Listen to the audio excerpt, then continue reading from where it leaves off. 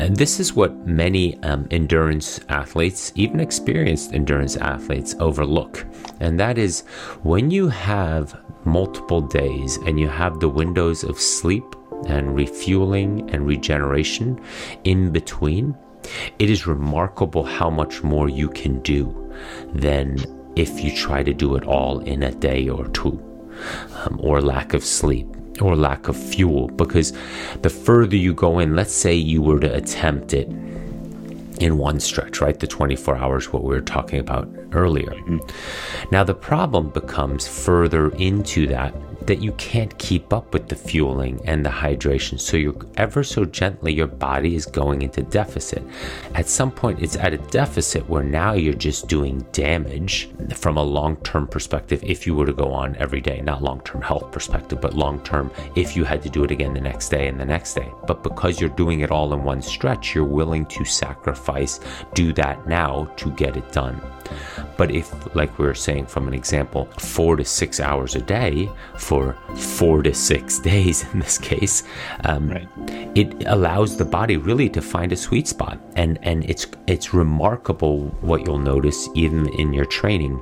Let's say you do some simulations, which is what I would recommend for this, that you recognize how the body settles into and recognize what it's doing and helps you along.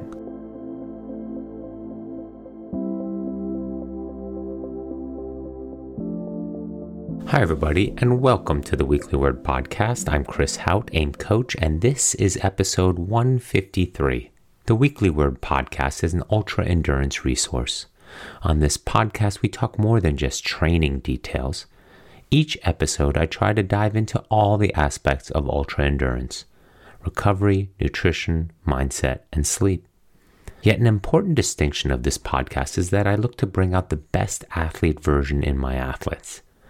Of course, via the training, nutrition, recovery, and mindset, but I also try to connect the athlete with their inner landscape. As I read the other day, the mastery of our physical craft is a reflection of our inner growth. And while mastery is a far-off concept for all of us, I believe our effort towards achieving any sort of mastery will spur that inner growth as well. And while many of you might not have signed up for an ultra-endurance event for those reasons, I still believe the benefits of this training will bleed into other areas of our daily lives: family, professional, community, and so forth. Daily time to care for your mind and your physical self can open doors. The best version of yourself, the creative, energetic, patient, joyful, and grateful side comes into play.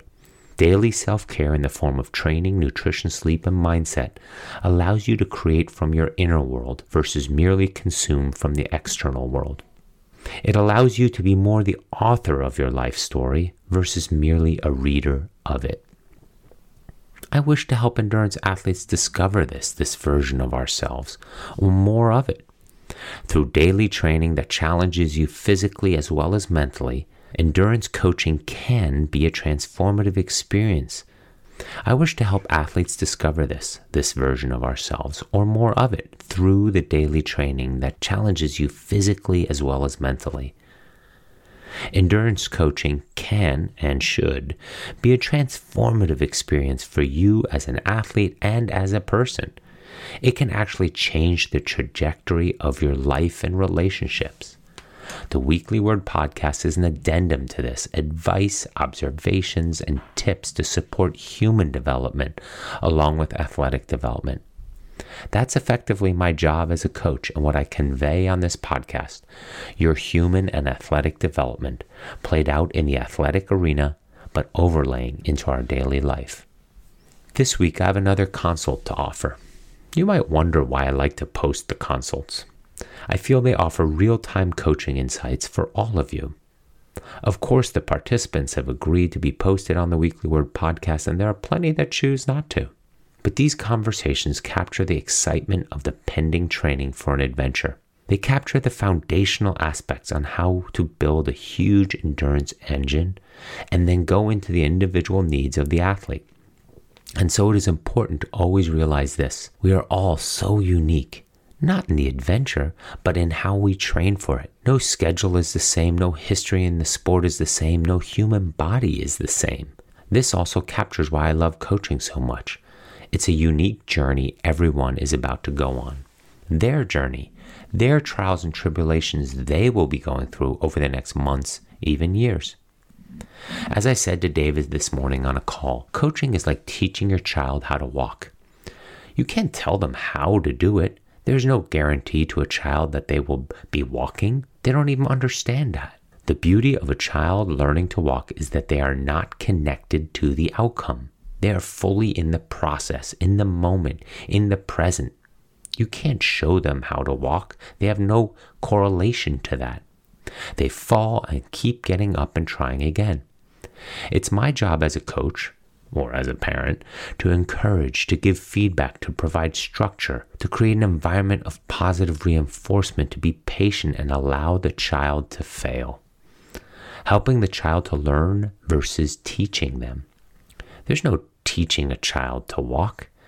And this is what I love about coaching. Unlocking a person's potential to maximize their own performance. It is helping them to learn rather than teaching them. It's way more motivating for the athlete to bring my expertise to the situation versus just telling the athlete what to do. So the consulting call captures a lot of this.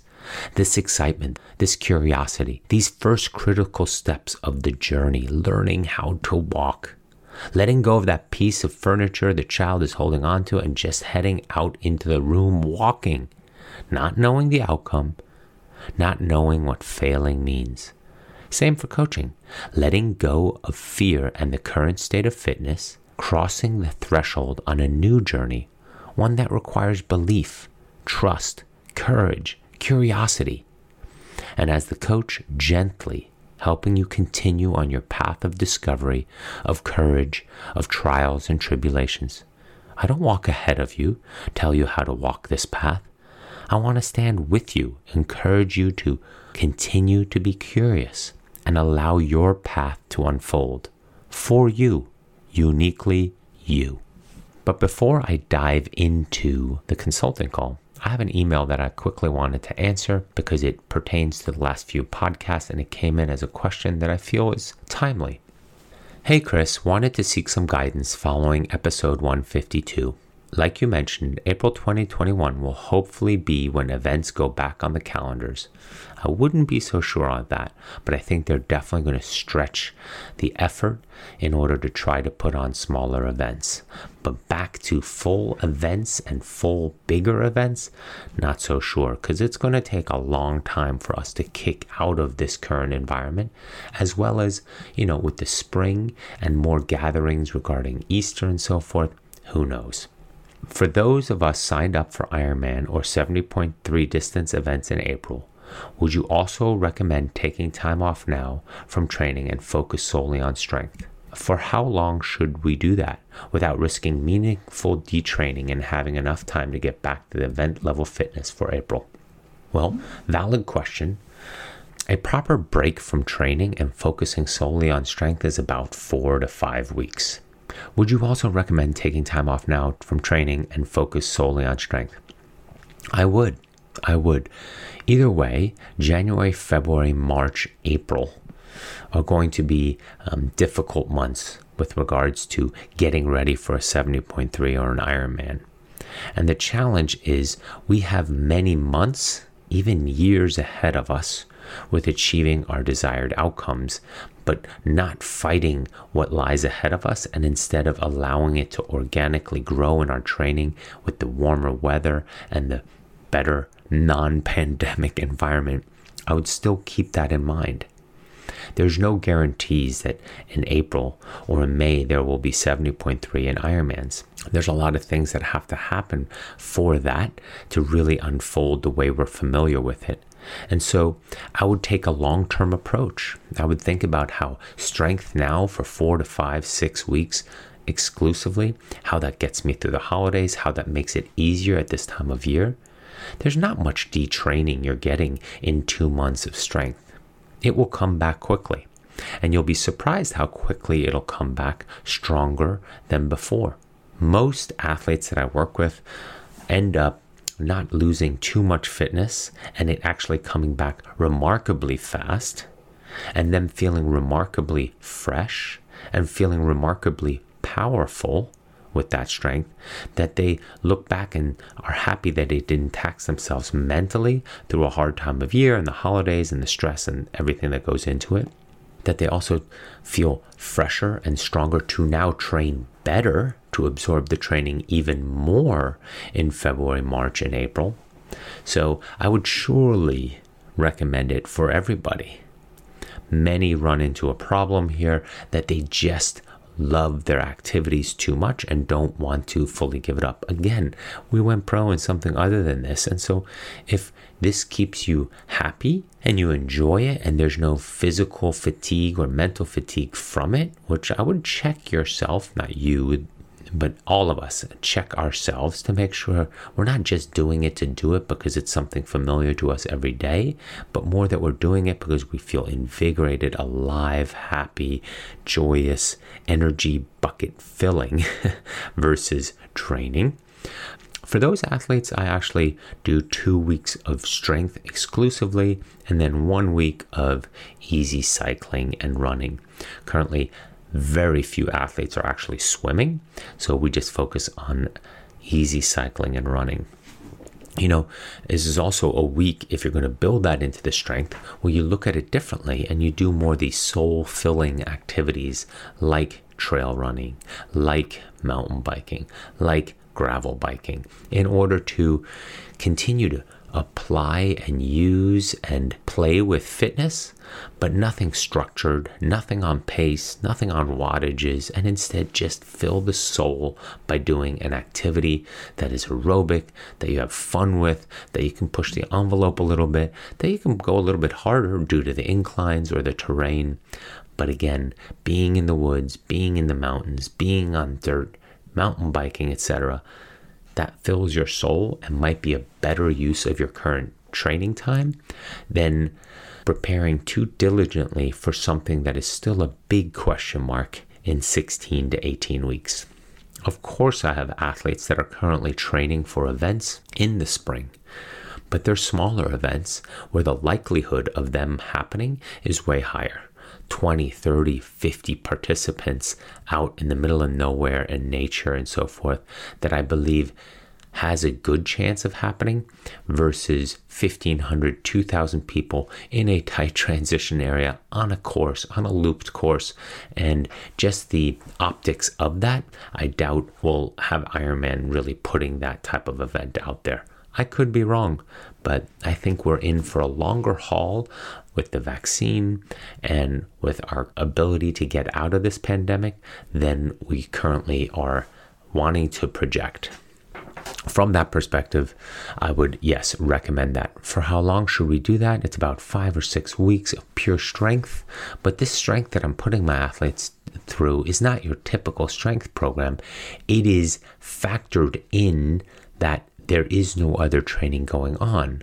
So 3 strength sessions per week, the other 2, maybe a third one, so that there's 5 or 6 workouts per week are more core and grind work routine oriented, so that you're repeating many rounds of lighter activity on those core days. And then on the strength days, truly working on getting stronger in the activities and the movements that we'll need in the spring and summer. Without risking meaningful detraining, not something I would worry about. In a good fitness and endurance platform that you have built can go 4, 5, 6 weeks, 8 weeks, 10 weeks without getting too detrained. As long as you're doing something, it will respond and come back quickly. And having enough time to get back to event level fitness for April. Well, and it's a question also, can you get back to event level fitness in April by being fresh in February and March? And 8 weeks of focused, fresh training where you're adapting quickly to the training stress with recovery and getting fitter and fitter, faster and faster. Something I would I would encourage, because again, using the seasons, using the time of year, using the current environment, using the current situation to our advantage, or not taxing ourselves too much to then again hit the spring, hit the early summer, so that when things move more outdoors and the pandemic is hopefully lightning clear enough that we can actually be outdoors, get in all the activities, get in some larger group gatherings and events, and enter summer and late summer and fall, hopefully somewhat normal. I hope that answers that question. All right, back to our consult. In this discussion, we talk endurance running, more specifically, an athlete that wants to run 24 hours in 7 days. Along with 6 others that he's doing a relay with, he's going to, over a week, have a relay where all of them run 24 hours. Now, it could be 6 days of 4 hours a day and a recovery day, or 1 day of 24 hours, or 3 8-hour days. I don't know. It depends on his training and how he wants to go about it, but those details will follow in this discussion. But the question becomes more, how do we train for running 24 hours in 7 days, and especially for somebody quite new to the ultra running space? Enjoy this discussion. There's a lot of little tidbits and nuggets that I hope you glean from it. And until the next episode, have a great week. Enjoy this podcast. Thank you so much.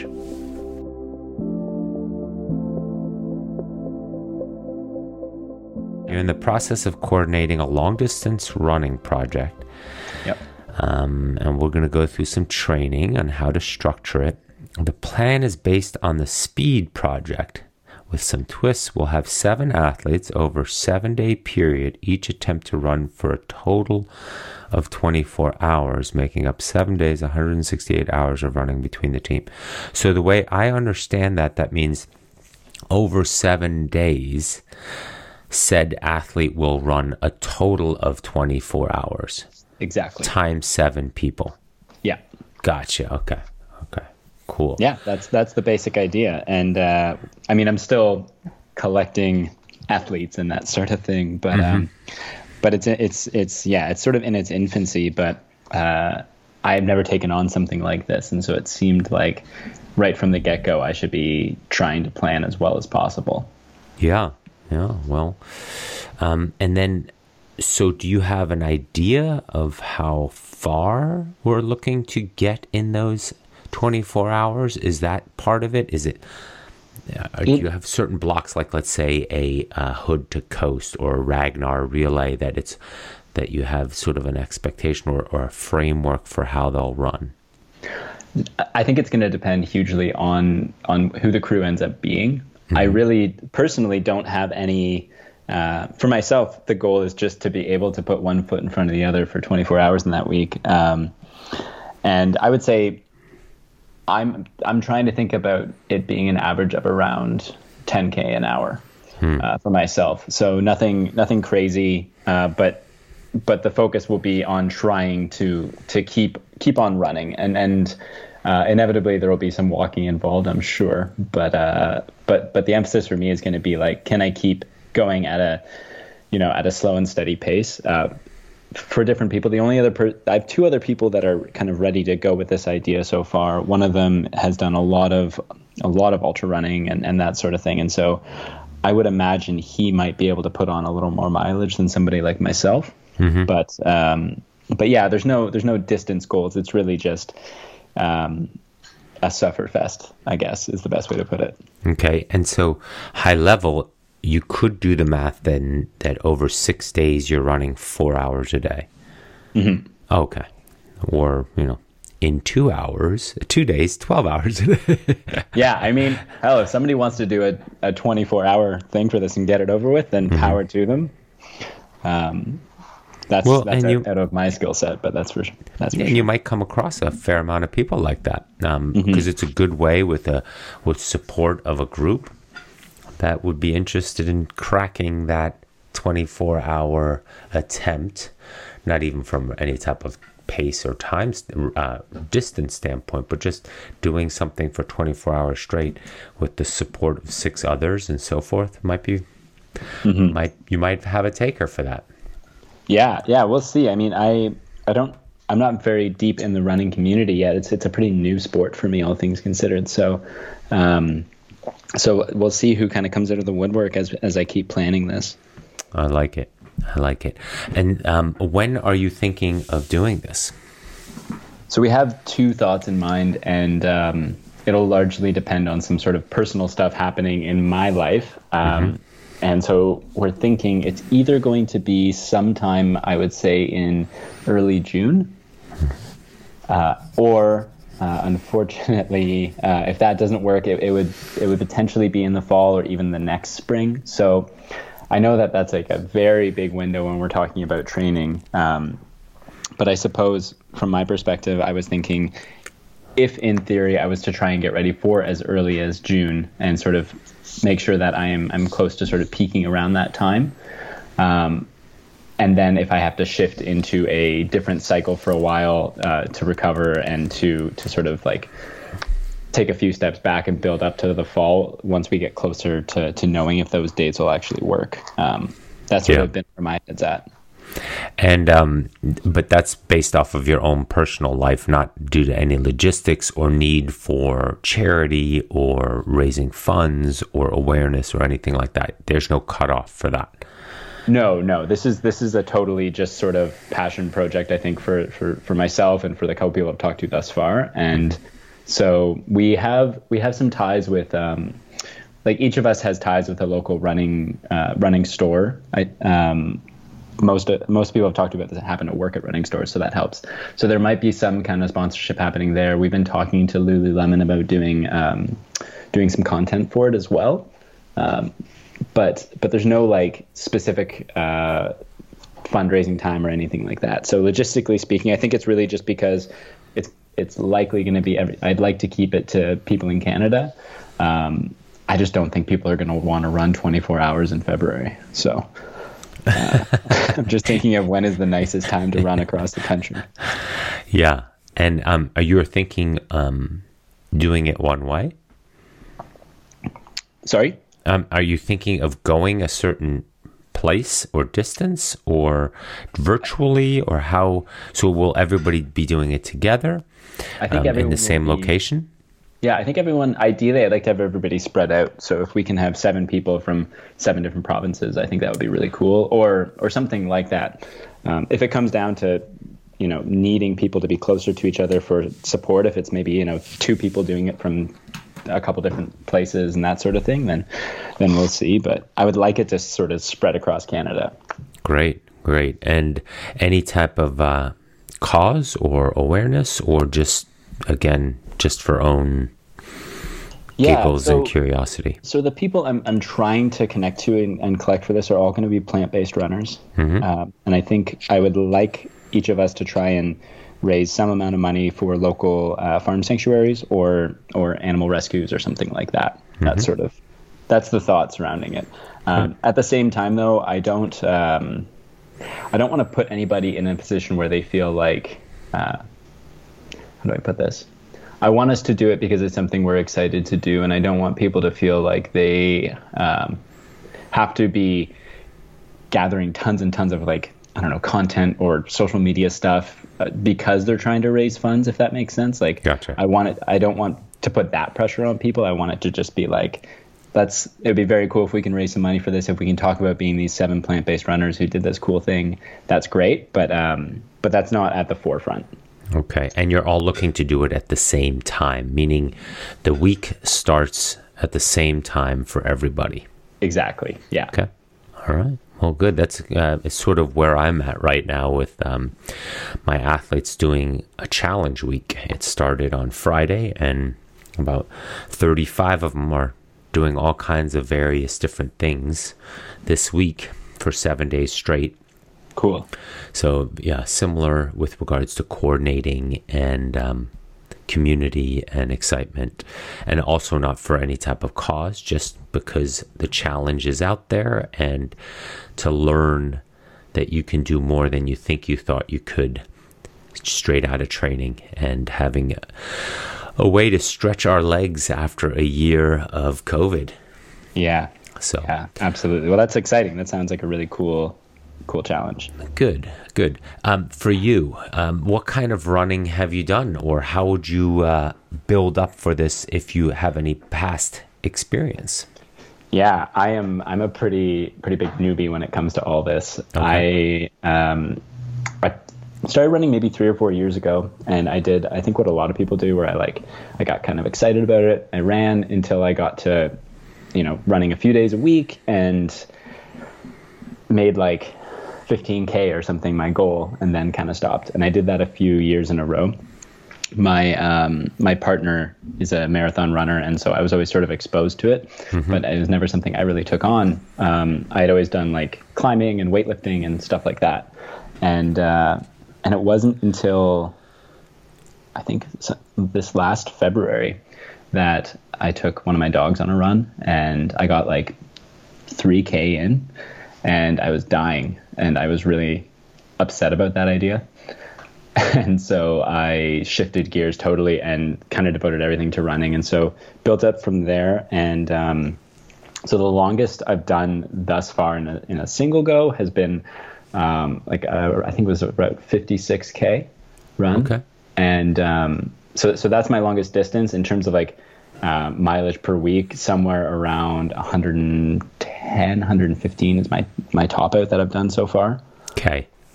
Yeah, so I'm coming at this with like a pretty steep hill to climb, and which I'm aware of. Yeah, but I mean, not that far off, because if you've run 56K, so 6-ish, 7-ish hours, whether it's a little bit more here or there, and you already have the sense of having done that, given what 6.5, 7 or more feels like. Just think of if you were stopping at 4, how you would bank that energy without having gotten into fitness reserves and complete fatigue, and being able to do another 4 the next day. And that momentum actually carries on quite well. And that's the thing about a week or 5 days or multiple weeks, is once you find the rhythm and optimize to that, you'd be surprised how easy, for lack of a better description right now, because it does come easier than you think, that 4 hours of running per day, let's say, would be. There's a variety of questions of logistics for you. Is that all you'll be doing that week?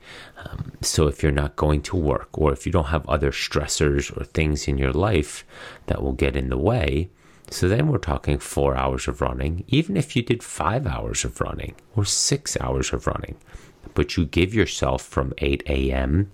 to 4 p.m. or from 10 a.m. when it's warmer to 6 p.m. That's a lot of time each day, and still have plenty of time to refuel, recover, regenerate, sleep, and wake up and do it again.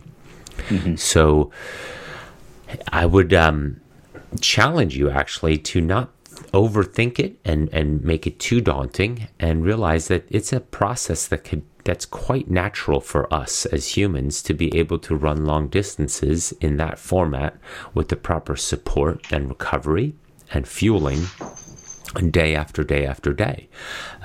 Would you want to do it for months? No.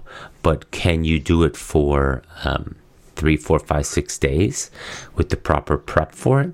I think you should be confident that you will be able to execute that, back to that word, easily. Right. Okay. Yeah. Well, that relieves me a little bit. Yeah. This is what many endurance athletes, even experienced endurance athletes, overlook. And that is, when you have multiple days and you have the windows of sleep and refueling and regeneration in between, it is remarkable how much more you can do than if you try to do it all in a day or two, or lack of sleep or lack of fuel. Because the further you go in, let's say you were to attempt it in one stretch, right? The 24 hours, what we were talking about earlier. Now, the problem becomes further into that you can't keep up with the fueling and the hydration. So you're ever so gently, your body is going into deficit. At some point, it's at a deficit where now you're just doing damage from a long-term perspective if you were to go on every day, not long-term health perspective, but long-term if you had to do it again the next day and the next day. But because you're doing it all in one stretch, you're willing to sacrifice, do that now to get it done. But if, like we were saying from an example, 4 to 6 hours a day for 4 to 6 days in this case, it allows the body really to find a sweet spot. And it's remarkable what you'll notice even in your training. Let's say you do some simulations, which is what I would recommend for this, that you recognize how the body settles into and recognize what it's doing and helps you along. That is, it recognizes the sleep it needs, the calories it needs, the hydration it needs, the downtime it needs, and it quickly adjusts and adapts to that so that you are successful with doing it again the next day and the next day and the next day. So that's often what we find on coach rides, what we find on training camps, and what many of the athletes are finding this week in the challenge week is once you're in that far in, your body takes over and it is remarkably resilient and strong to continue to do that. So in your training, as you think about it, you want to think about, I am not training for a one-day event and complete breakdown. I'm training for many days of just going far enough that I actually can recover quite quickly. So that could mean that you start thinking about, well, how do I compress that window or simulate that window as soon as I can? So whether it's 7 days of 1 hour running to 7 days of 2 hours of running, right? We don't follow that up with each other, but you're definitely learning and observing and growing your fitness as you're doing that, but you also see how manageable it is. So from there, you might even become emboldened and say, all right, I'm going to do more or less, not less than the 24 hours, but less one day. So you could, let's say, do 6-4, 6-3, and then you're almost done. Right. Something like that. So there's many ways to have this go. Okay. Yeah. I mean, that makes sense. It's, I think, the biggest struggle I've had in any of my longer runs and any of that has been, I think the same thing a lot of people deal with is just like proper fueling during runs. That has been, I've always had a sensitive stomach, and I feel like I have a really good handle on like recovery and all that stuff. But there's just been so many times, especially this past summer, where I really had issues with that. And I think that's actually been my biggest worry, is like not being able to finish that day because I haven't planned properly for that. Yeah. Well, it's very similar to fuel consumption of a car. If you think of it, the faster you go, the more fuel you'll need. And so learning to find a sweet spot where your fuel is burning optimally, and you actually have to eat less during the run because you're pulling either from fat stores or from a bigger substantial meal prior, that you can go further into that day without having to add on food into the sensitive stomach. The second part would be that the sensitive stomach might be due to the effort level and the speed intensity of the running. And therefore, if you slow it down a bit, you might find it's a lot easier to eat, digest, handle the fuel that you're putting in.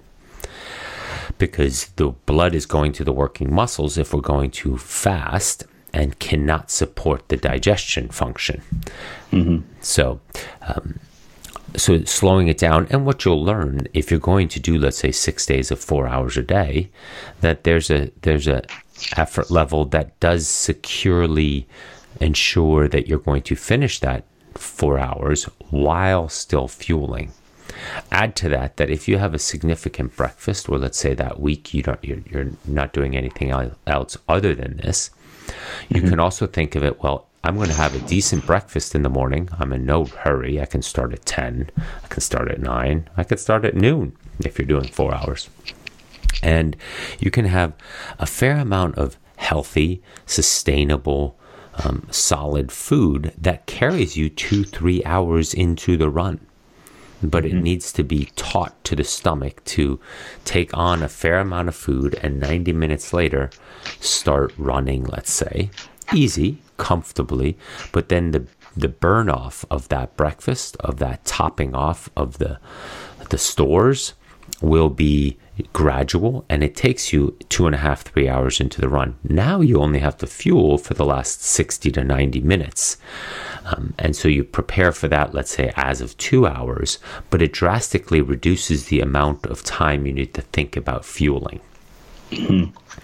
Yeah. Or you could teach yourself to fuel while you're running, which is also doable. And the slower you go, if you have no expectations of pace and distance for each day, it's quite manageable. There's a pace at which we can eat and move. Now, for some, it might mean walking. For others, it could be a light jog. For others that they have well trained their stomachs to run and eat at the same time, they can run quite fast and still get down a fair amount of food. But that's it. You teach your body that. And that's something I would make note of, journal on in your training journal over the next few months on what you're observing and how the pace is in correlation to absorption of fuel, as well as how your stomach's reacting to it is doing. Something I think if I look back at this past summer, especially in Ontario, it was quite hot, and there were two sort of factors that I think was really holding me back. Was for any of the long days where I was going 4 or 5 hours, I had to start my run at like 4:30 in the morning, and I found it really it was just hard to think about getting up at 3 and eating a meal to go for that run, and so I think I sort of set myself up to fail a little bit in that sense. And I did have a hard time on those longer runs really sustaining. And then just because it was so hot, I also I don't know, part of me thinks that maybe I was just pushing my pace too much for the heat. And there was a lot of learning that happened this summer, which is great. I mean, it was humbling. I went to school for nutrition, and so it was very humbling to be like, cool, I know all these things, and yet, execution of them is a whole other story. And so a lot of what you're saying makes sense. And these are all certainly factors that play into the overall equation. The last factor is how individual we all are and what the optimal absorption is, right? Just because you're eating carbs and protein, as you know, as a nutritionist, doesn't necessarily mean that your body's absorbing it. Yeah. And so therefore, where is that sweet spot? And especially on intensities. Now you throw an environment into there, meaning temperature. Again, now the remaining blood flow when not going to the working muscles is trying to cool you and going to the skin and trying to create perspiration. And it's a busy process happening. And so adding the incorrect fuels to that at that time is also difficult. Now, right. Of course, you're starting on an empty stomach when you start at 4:30 in the morning, which I would too, but then I would have to be strategic on what I'm eating as of 30-40 minutes in, because no matter how big your dinner is, as you know, you're pulling from the liver storage of carbs, of glycogen at that time. And so that, while it's sustainable for a good 90 minutes, you run out of energy quickly once you haven't topped that off. There's a lot of physiology happening there, as you're familiar with. So all these things are manageable the better we get to know our body. N+1. There's no other body that does it like your body. And that's the challenge for you. Okay. So, but what I would do there is I would first build the fitness to run 2, 3, 4, 5 hours, and then start working more and more of that fitness of 2, 3, 4, 5 hours to start thinking more and more on fueling and hydrating. So for example, as you're building your fitness, that you designate your one longer run for the week. Let's say that's a Saturday or a Sunday or whatever day you choose. But that day, you're going to also consciously and very closely monitor how you're fueling, how you fueled prior, how you fueled during, and how you felt in that process.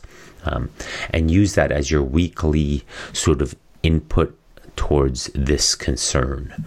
And then you'll have a lot of data over a few weeks and months so that you can really hone in on what works best. Okay.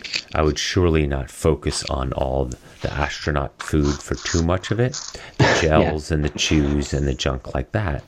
But the good thing is they are designed to be easy on the stomach when our fuel source needs to just be straight up glycogen helping us continue to move forward.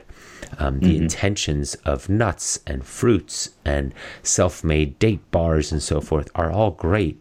But after a while, after 3-4 hours of that, it no longer is what the stomach wants to tolerate, has the capacity to properly absorb and digest.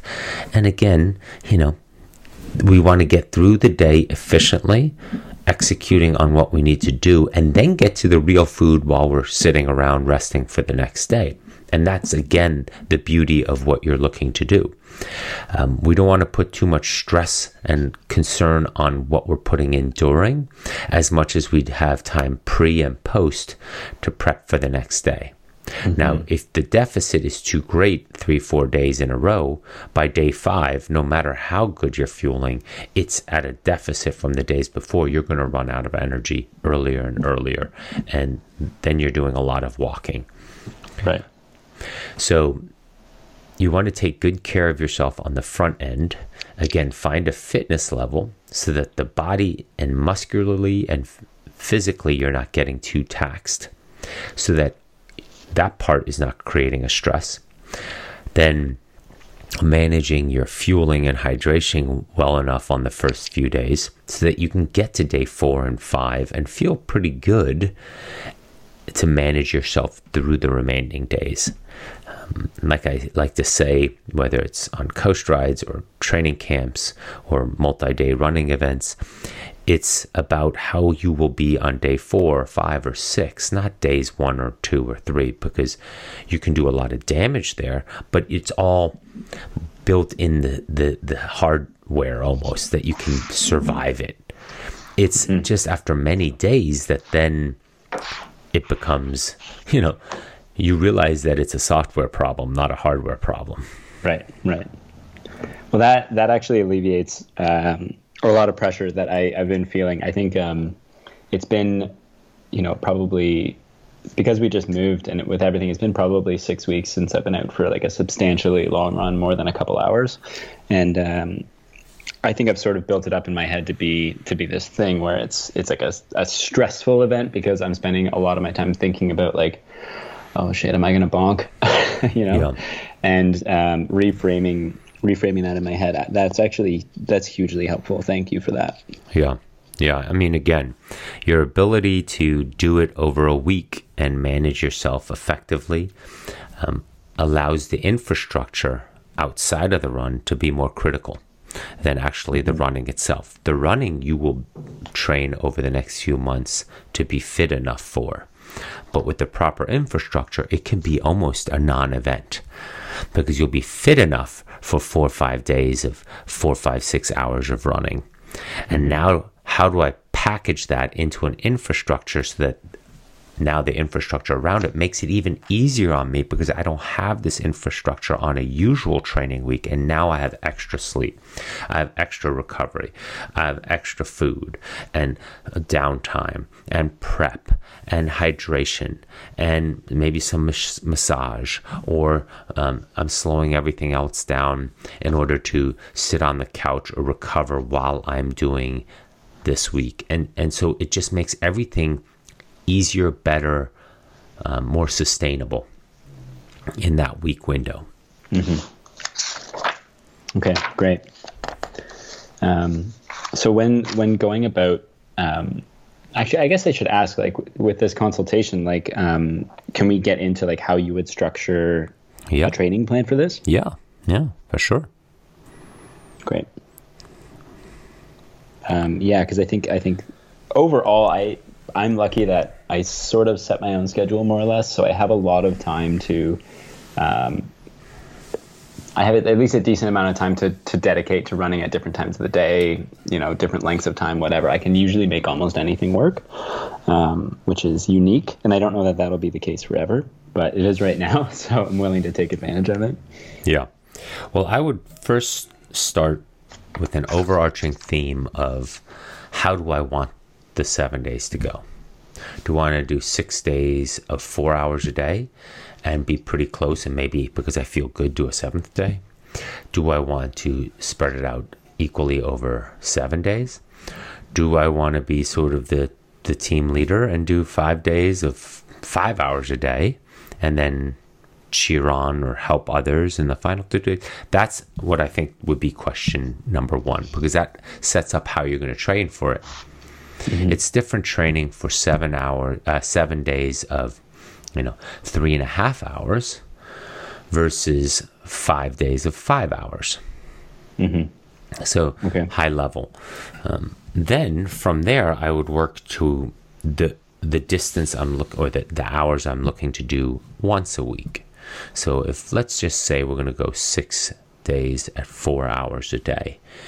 So I would want to think about how I'm going to increase my weekly volume in a healthy, sustainable way so that I get to once a week running 4 hours.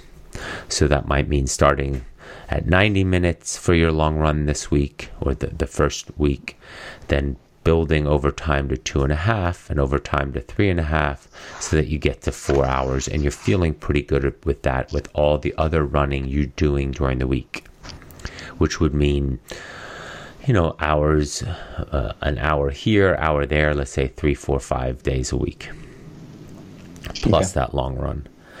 I would also structure in some strength training and some core work so that, again, you're getting the entire body strong and durable for what will be 7 days of stress.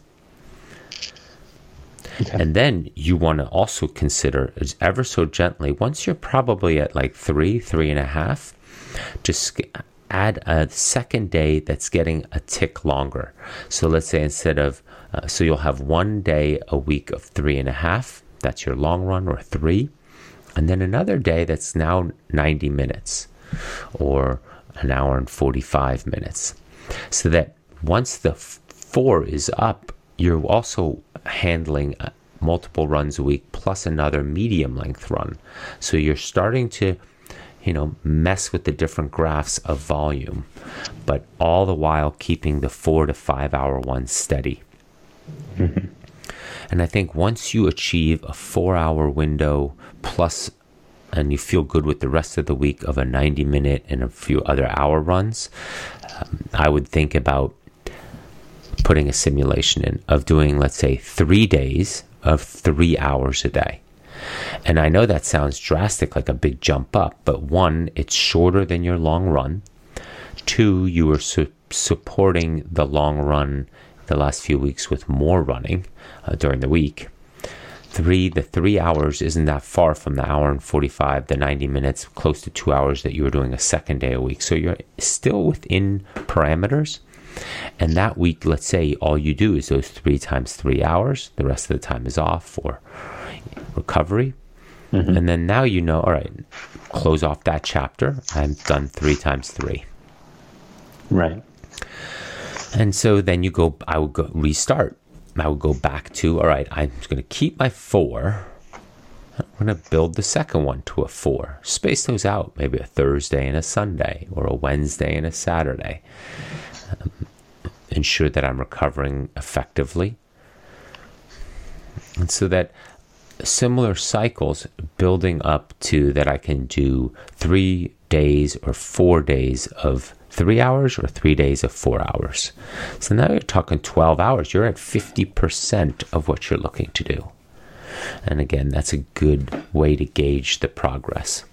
Okay. Now the question would be, do I need to do any speed work in there? Speed work is good just from an economy and efficiency of movement standpoint, so I would surely do that, but speed work is relative. I wouldn't necessarily do it more than 20 to 25% faster than what you're looking to hold for 4 hours. Okay. So in my mind, doing minutes per mile, but you could do the similar math for Ks. If you're running 6 a minute Ks, so then you would say, all right, 20% faster than a 6-minute K. 6 minutes is 360 seconds, so 20% is 72 seconds. So now my speed work is approximately 72 seconds from 360. So let's say 270, somewhat 260 seconds, which is about 4.5 minutes. So now that's your speed work. Okay. Your legs are turning over faster. You're engaging your hips and your core differently. Your stride is longer and kicks up differently. But that's plenty. Maybe 25% faster if you're at the track or something like that. Right. So you can do one of those workouts where we're changing speeds, or you have a designated warm-up. You're going to do some volume, maybe 4 or 5K at those paces, broken up, maybe 4 1,000s or some 5 800s, or 10 400s at those percentages. Mm-hmm. And then you warm down, let's say. So a good workout where you can just focus on leg turnover and running stride efficiency. I would surely run after a strength workout that you might find. There's plenty of good strength workouts in that respect on the internet. Good for runners, easy to research. But I would run about 45 minutes, again, engaging the body to run on a fatigued state. The focus of the day is the strength training. So we don't want to take away from that. And that's why I don't like to run prior, because then it's going to limit what the focus of the day is, and that is clearly strength. It's the 1 or 2 days a week where, okay, strength is the focus for the day. But to after on that tired structure, skeletal structure, and also where the weak spots are from the strength will quickly highlight themselves on the running. And then going out and running with good form, no pace, nothing other than form and posture and footwork for 45 minutes is very valuable. It helps you overcome when the form is falling apart to maintain it, which is what you'll have when you're running 3, 4, 5 hours a day for 7 days or 6 days, where you say, I'm tired. How do I engage into that good running posture and form despite being so fatigued? Mm-hmm. Okay. Yeah, that's interesting. That sounds... So that's 2 workouts. Then we said the medium run and then the long run. That's already 4 per week. Now, you will also want to think on that overarching point on how you're setting this up, whether it's 6 times 4, 4 times 6, or 5 times 5, whatever that is, what your terrain is. And so you'll want to start thinking about, well, if it's rolling hilly terrain, I need to prep for rolling hilly terrain. And again, strength in that aspect will help, but also you want to run on the terrain that you're getting ready for, your horses for courses. You don't want to be used to flat running and then have a pretty hilly course. Yeah, I've just adapted to that recently. Where we moved to is really, really pretty substantially hilly, and relentlessly hilly. That's Vancouver is constant up and down. Yes, and not a lot in a steepness or lengthwise. It's more just it's rolling hills. It's constant. Yeah. And before that, I was in sort of farm country. So the area I was in was hilly for where I was, but it was not like it is here. And so my elevation here has it's kind of maxed out pretty quickly, which is cool. It's nice to see, because I feel like I'm always happy to see weak points, so it's great. Yeah. But I'm not totally sure where I'll be this is sort of where this big personal shift is happening. I'm not sure if I'll still be on the island at that point or if I'll be back where I was. And so part of me feels, and you could correct me if I'm wrong here, but I feel like I'm better off training for those hills than I am training for flat in that scenario. Yeah, but either way, I mean, the journey is the training, and the training is the journey. So to experience that in a beautiful location like where you're at, it just makes this all the more memorable and meaningful. Absolutely. Versus something where you're in a familiar environment. Oh, don't get me wrong, that could be a beautiful journey as well. But it's just with a unique environment like that, even if you do return to Ontario or somewhere else, it'll just add to the excitement and the experience of what this was. Yeah, I think so too. So too, for sure. So you could do something like short, explosive, let's say alternating weeks. You could do for sure some strides and high leg turnover efforts. And strides are basically where you take a soccer field and you divide it into thirds, and you run the first 30 meters comfortable but good, then the middle 30 meters quite fast, and the last 30 meters sprinting. So you wind up the speed to end in a sprint over the length of a soccer field, and then run it out easy. And you do 6 or 7 or 8 of those. Again, really good for running economy, oxygen uptake, and so forth, but not long enough to really carry a lingering fatigue from. Right. So that would be one. And then the opposite week, the alternate week, you could do the similar concept, explosive but short, 30-second, 40-second hill repeats. Nothing too steep, but also nothing too flat, maybe 5 or 6% grade, so that you can run with good form up it and really ask yourself to explode that heart rate in those 30 seconds, in those 40 seconds, walk or jog back down. But again, not long enough to really fatigue you or go into the energy stores that you'll be needing for other days, but good for strength, good for fitness, good for economy and efficiency, good for overall getting that VO2 max effect without lingering effects of it. Mm-hmm. Okay, great. So that's 5 already. So you do 5 workouts a week, so that those strides are maybe a 45-minute workout. You want to keep those probably to under an hour. Then you have your medium run. Let's say that's 90 minutes. So now you're at 2:15. You're building that 2-hour run to a 4-hour run over time. So let's say it starts at 2. So you're already at 4:15. Let's say 4-ish. We'll round down a little bit since you're not going to jump right into that. Then that 45-minute run post-strength, you have 4:45 for the week. So that's 1, 2, 3, 4. Yeah, and then we said some speed work, the track or where you're doing the percentage. So add another hour to that. So now that's a solid amount of running a week for now, 5 hours, right. 5.5 to 6 hours. But that will quickly jump to close to 10 hours, 8 to 10 hours a week as you build up your cycles. I would keep certain things constant as you increase the volume of the easy stuff to be able to observe yourself, how you're responding to it.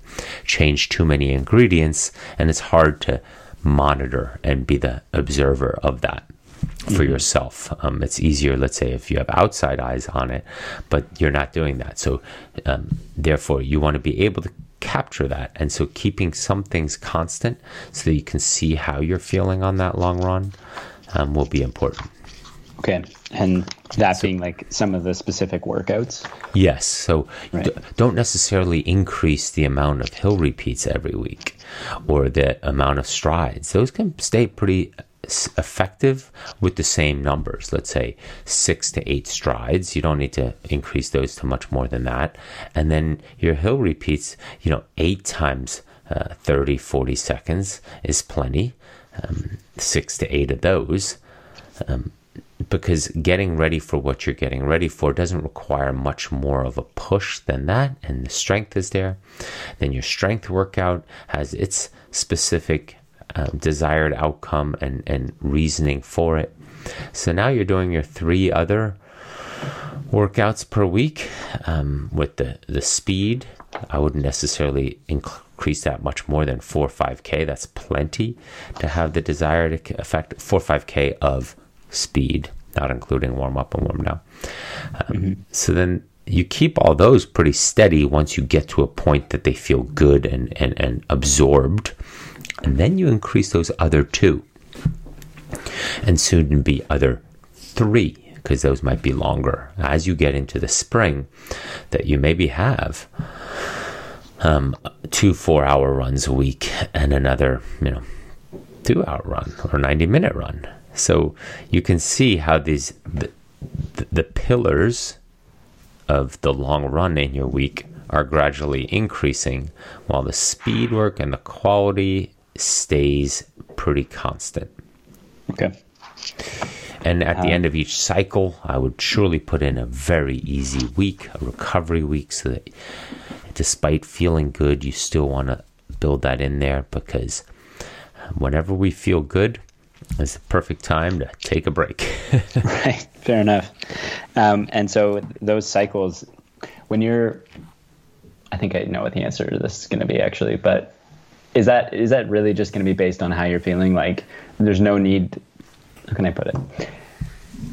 Putting in rest weeks, do you try and program those in, or do you try and really listen to what the body's telling you? I would start with programming and adjust with listening. Okay. So let's say I would think about a 4-week cycle here to build up from 90-minute long run to 3.5 or 3-hour long run. That's going to take some time. It's going to take some time in the beginning to build up to the repeatable levels of those other workouts, that they're at the proper level. So let's say after 4 weeks, I would give myself a recovery week either way, because it's just 4 weeks on paper, for sure, forced. And then I might see, you know what, 3 weeks is good enough, or 2.5 weeks seems to be the sweet spot. It doesn't have to be always at the culmination of a training build. It could just be right in the middle of it, that you say, you know what, I'll continue to build on the other side of this, but now's a good time for a recovery week. It seems to work best right here. Okay. Great. Yeah, and then I would say, your simulations would probably want to be, the 3 3s, and then the 4 3s or the 3 4s. And then you want to start thinking about, versus just making it 4 days in a row or 3 days in a row, I would actually think about, how do I space out 4 4s in a 7-day window? Or how do I space out 3 5s, 3 5-hour runs in a 7-day window, once you've built up your tolerance of a 5-hour run or something like that? Okay. Because the big volume week, similar as I'm doing currently with my athletes, we're capable of that. And we don't have to necessarily train to have the ability, or have trained 3 4-hour days a week in order to attempt 3 5-hour days. That's too linear. You could easily do 3 5-hour days off of having trained up to 2 4-hour runs a week and 1 2-hour run.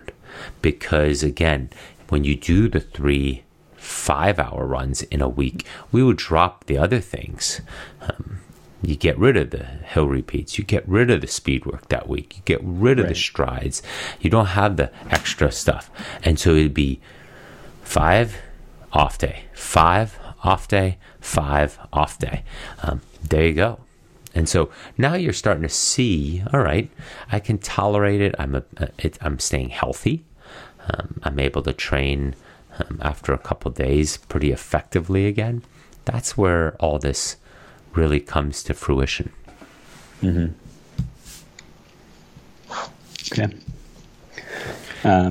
And also, when you look at your schedule and you do it and you sort of write it out, if it looks too linear, that should be a warning sign. The body doesn't work linear in training. It works more in 2-3 steps forward, 1 step back, being the step back being easy or a recovery week.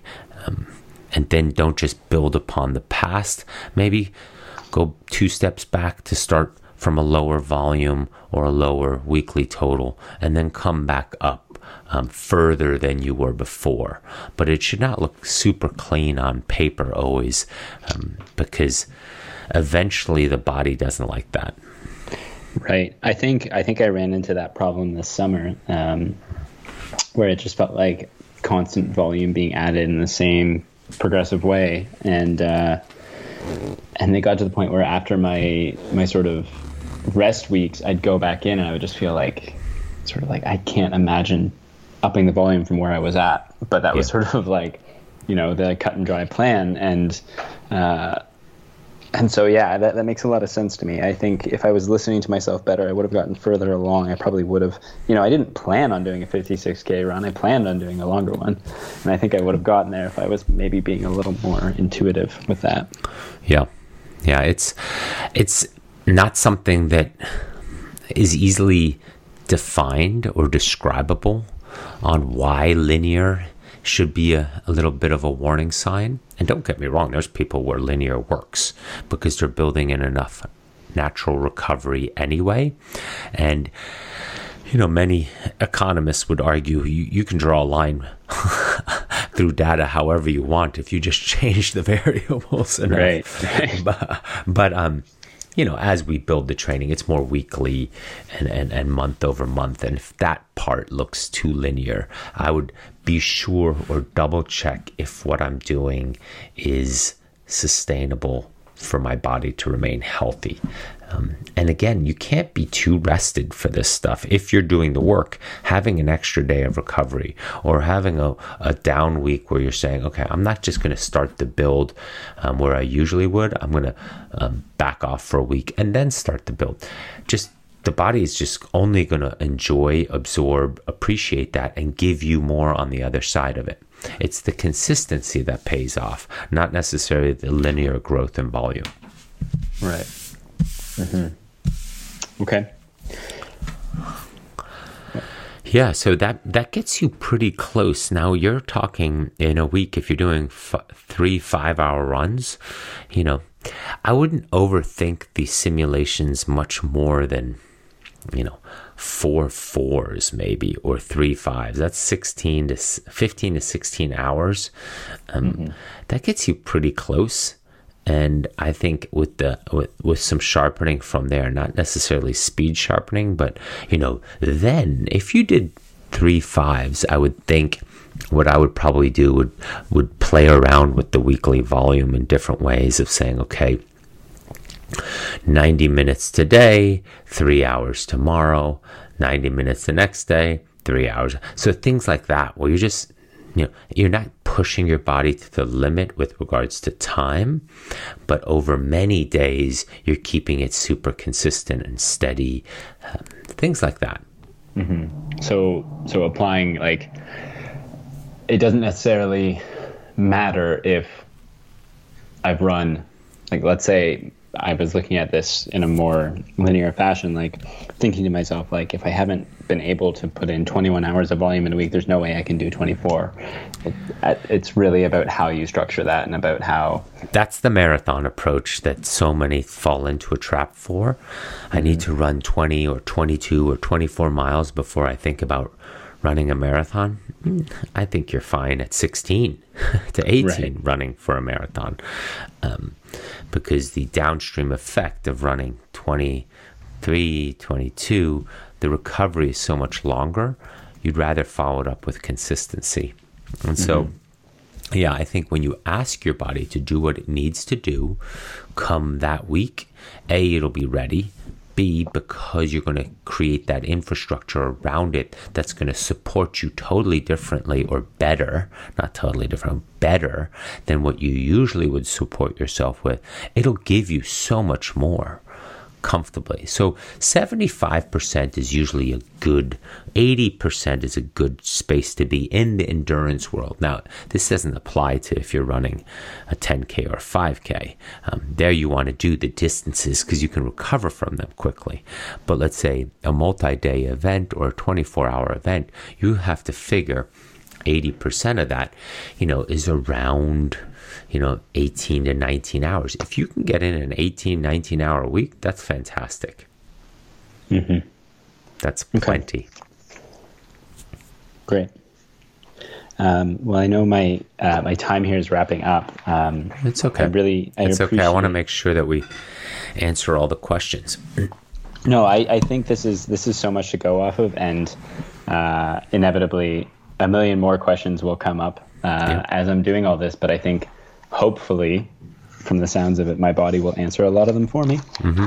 And so I feel confident in that. And from a timing standpoint, you also want to think, if you're thinking, let's just say June of 2021, you don't want to be in that 3 by 5 hour fitness until March or April. Okay. Right? You have time. Because then that gives you May to do another simulation, maybe that what we said that where you do 3 hours and a couple of 90-minute runs in between, so that adds up to another 3.5, 4.5 on top of that 3-4 hours. So now you're at 16.5, 17 hours. That's pretty close, right? Let's say you do that in May, then you're ready, and you're ready to take on with the recovery window prior to June 2021, that you're ready to tackle the 7 days or 6 days or however you will define it. But that first step way back needs to define, at least in your head, how you want to train for this. If it's 6 days of 4, 7 days of 3.5, 5 days of 5, because that will dictate how you're going to build your long runs. Right. Okay. Yeah, that makes sense to me. And I'm actually glad you brought that up, because so if this for some reason this project does get pushed, this cycle, I can think of it as, around 2 months before I want to actually be executing, 2 to 3 months is when I want that sort of window of fitness of those 3-5 hours or whatever it happens to be sort of where that's at. And so I can adjust my cycle accordingly to when we're actually going to start. Yeah, you could, or you can just do a rebuild. So let's say you're deciding you're not going to do June 2021, but you get to April and you did that simulation. Well, then you pull back, recover, and build with all the knowledge you've gained to the next build and platform and so forth, so that it becomes an easier, quicker build to 3 5s and maybe 90 minutes in between. Or maybe you do 3 days of 5 and 2 days of 3 and 1 day of 2, right? And because you're so close, and that way, at least, even if you don't actually do it in June 2021, you've done 3 days of 5, 2 days of 3, so that puts you at 21. And again, by doing that, and you'll have plenty of time to recover in between. Okay, great. If I can just say, this past year, as with everybody, was incredibly difficult, and all of it actually was totally outside of everything to do with the pandemic. We had an incredibly difficult year, and one of the things I told myself was that if we get through this all, I really want to dedicate myself to something I'm super passionate about. And one of the first things that came up was something like this, some kind of idea like this. And one of the first things I thought of was I wanted to speak to you about this. And it's been months and months of just kind of putting away a little money so there's time, so I have it so that I could do this. And it sort of, this feels like a important moment in my life, being able to have this conversation, because it speaks to what I've gotten through this past year. And so as much as this training plan is exciting and everything, it's very meaningful in that way too. So thank you. Good. I'm glad to hear that. And like we said from the very beginning, and I've been saying a lot to my athletes, is don't let fear interfere with what you want to do.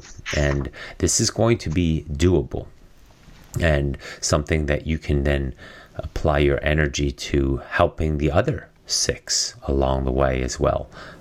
And I think that's incredibly valuable and part of the fun of this journey.